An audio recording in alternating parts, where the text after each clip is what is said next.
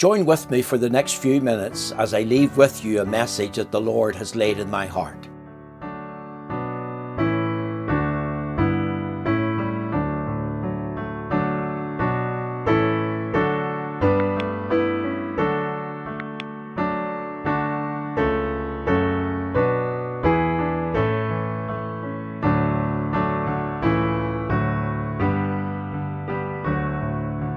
My thumbnail this afternoon is taken from Psalm 17 verse 8.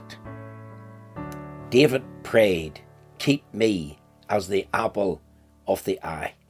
I want us to think of that theme, keep me as the apple of the eye. Let's first of all think of the plea that is prayed. If you look at the title of Psalm 17, it's called A Prayer of David. And it was Charles Haddon Spurgeon that said that David could not have been a man after God's own heart if he had not been a man of prayer.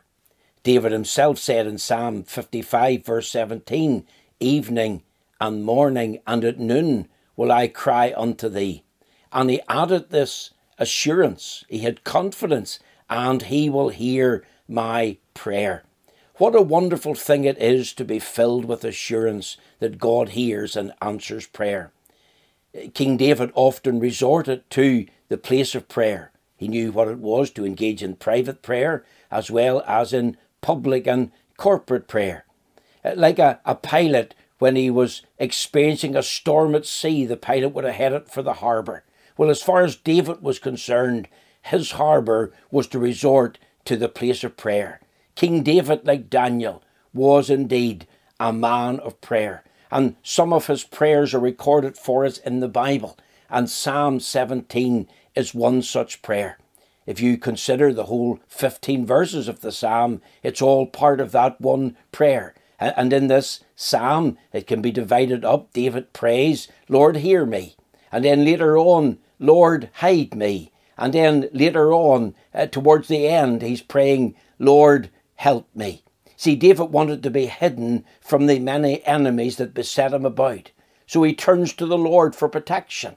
And in one of his pleas, he cries out, "Keep me as the apple of the eye." So there's the plea that is prayed. Think about the picture that's being presented. What does this mean, keep me as the apple of the eye? Is the eye compared to an apple? No. This is a simile. David is using this simile because he's a picture that's already formed in his heart and mind. And he's thinking about the pupil of the eye. He's thinking about how special the pupil of the eye is, how precious it is, and how well protected that it is. And he's saying to the Lord, "Keep me as the pupil of the eye is kept in the head." And that's the picture that is being presented. I want you to think also of the position that is being portrayed. You've got to think here of the setting of the eye. Where is the eye set? It's set in the head. It's set in the eye socket.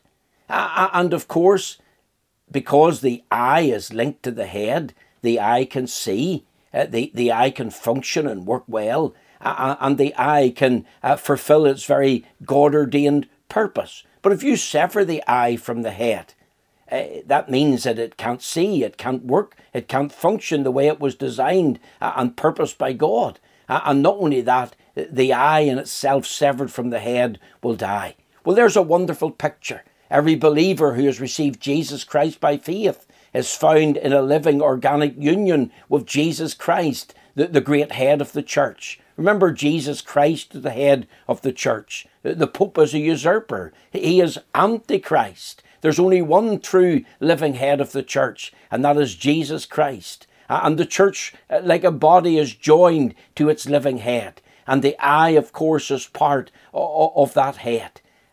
Think not only of its setting, but think of its security. Who placed it there? The answer is God did. That's the way we're made. The Bible says we're fearfully and wonderfully made. And God securely set the eye in the eye socket. He placed it there because that's the place of protection. And I want you to understand, God has made us in Christ to be secure. We didn't put ourselves into Christ, just like the eye didn't put itself into the eye socket in the head. We were called by the Lord. We were chosen by the Lord. We've been cleansed by the Lord in the precious blood. We're cared for. We're comforted. We're counseled. But it's all by the Lord. It's all by the Lord's wonderful grace and wonderful provision. And isn't it wonderful to know the things that the Lord has done for us? Not only the setting of the eye and the security of the eye, but think also about the sentinel of the eye. What keeps the eye well protected? Well, you've got the eye socket, you've got the eye lid, you've got the eyelash, and also you've got the eye duct. And these are all like guards for the eye, protecting the pupil. And of course, every believer has God's presence with them on life's journey. Every believer has God's promise of truth. For every word of God is pure. It's plenary and verbally inspired by the living God. And God's word brings counsel and comfort to him on life's journey. So he's got God's truth, and God's truth is in his mouth and on his heart. And also, he has not only God's presence and God's precepts, but he's got God's promise, and he can lean on those promises in special times of need. And these are all guards and guides to the child of God. But think also of the sensitivity of the eye. Even a little speck of dust can irritate the eye.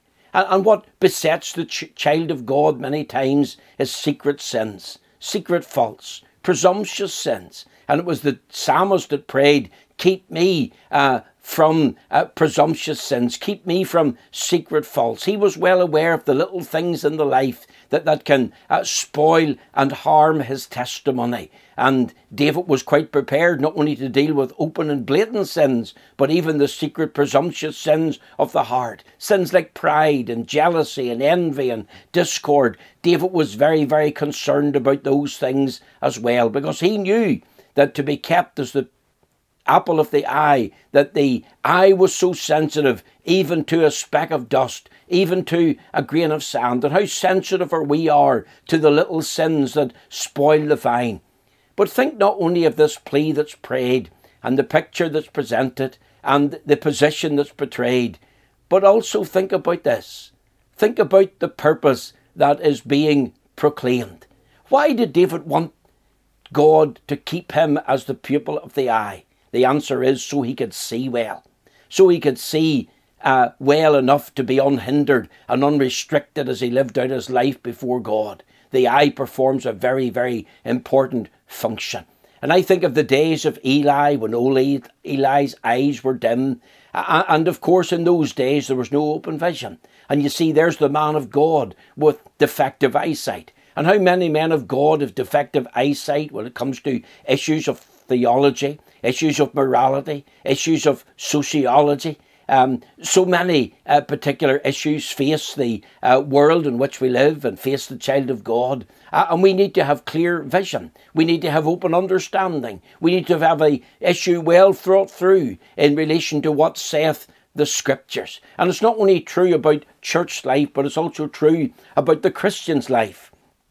Sadly, many Christians can begin to turn a blind eye to things and not see them as the way they ought to see them. And they ought to have clear and full vision in many areas, but sadly they don't. And it's easy to become desensitized even to the things of God, to not really care. And here's David, and he prays, keep me as the apple of thy eye. And the reason was that so that he could maintain his sight and that he could live his life unhindered and unrivaled and unfettered in relation to the things of God. And I would urge you to read Psalm 17. I urge you to think even of this plea, of this picture that's being presented, and think about this position that's being portrayed, the setting of the eye, the securing of the eye, the sentinel of the eye, the sensitivity of the eye, and then think about this purpose. Are you a child of God who has clear vision? You've seen your sin. You've seen the need to repent. You've received Christ as Lord and Saviour. You see him as your Lord and you're living for him and you're loyal to him and his truth. Or are your eyes being affected like old Eli in the passage of time, the circumstances of life, and you don't see things as the way you ought to see them, and your sight has been affected. And even Peter's charge that many Christians have become blinded in a spiritual sense even stands true. If it stands true of you, then let's recognise where we're at. Let's repent. Let's return to the Lord and seek His counsel and His help, even through the great art of intercessory prayer. Psalm 17 is a prayer full of supplication. I recommend it. And the next time you're wondering, what should I pray about? And you can't think of anything that comes to mind, get your Bible. Read Psalm 17. Remember that it's a prayer. And you begin to make David's prayer your prayer, for the Lord to hear you, for the Lord to hide you from your many enemies, for the Lord to help you even in the face of those enemies to His glory. God bless you, and thank you for listening.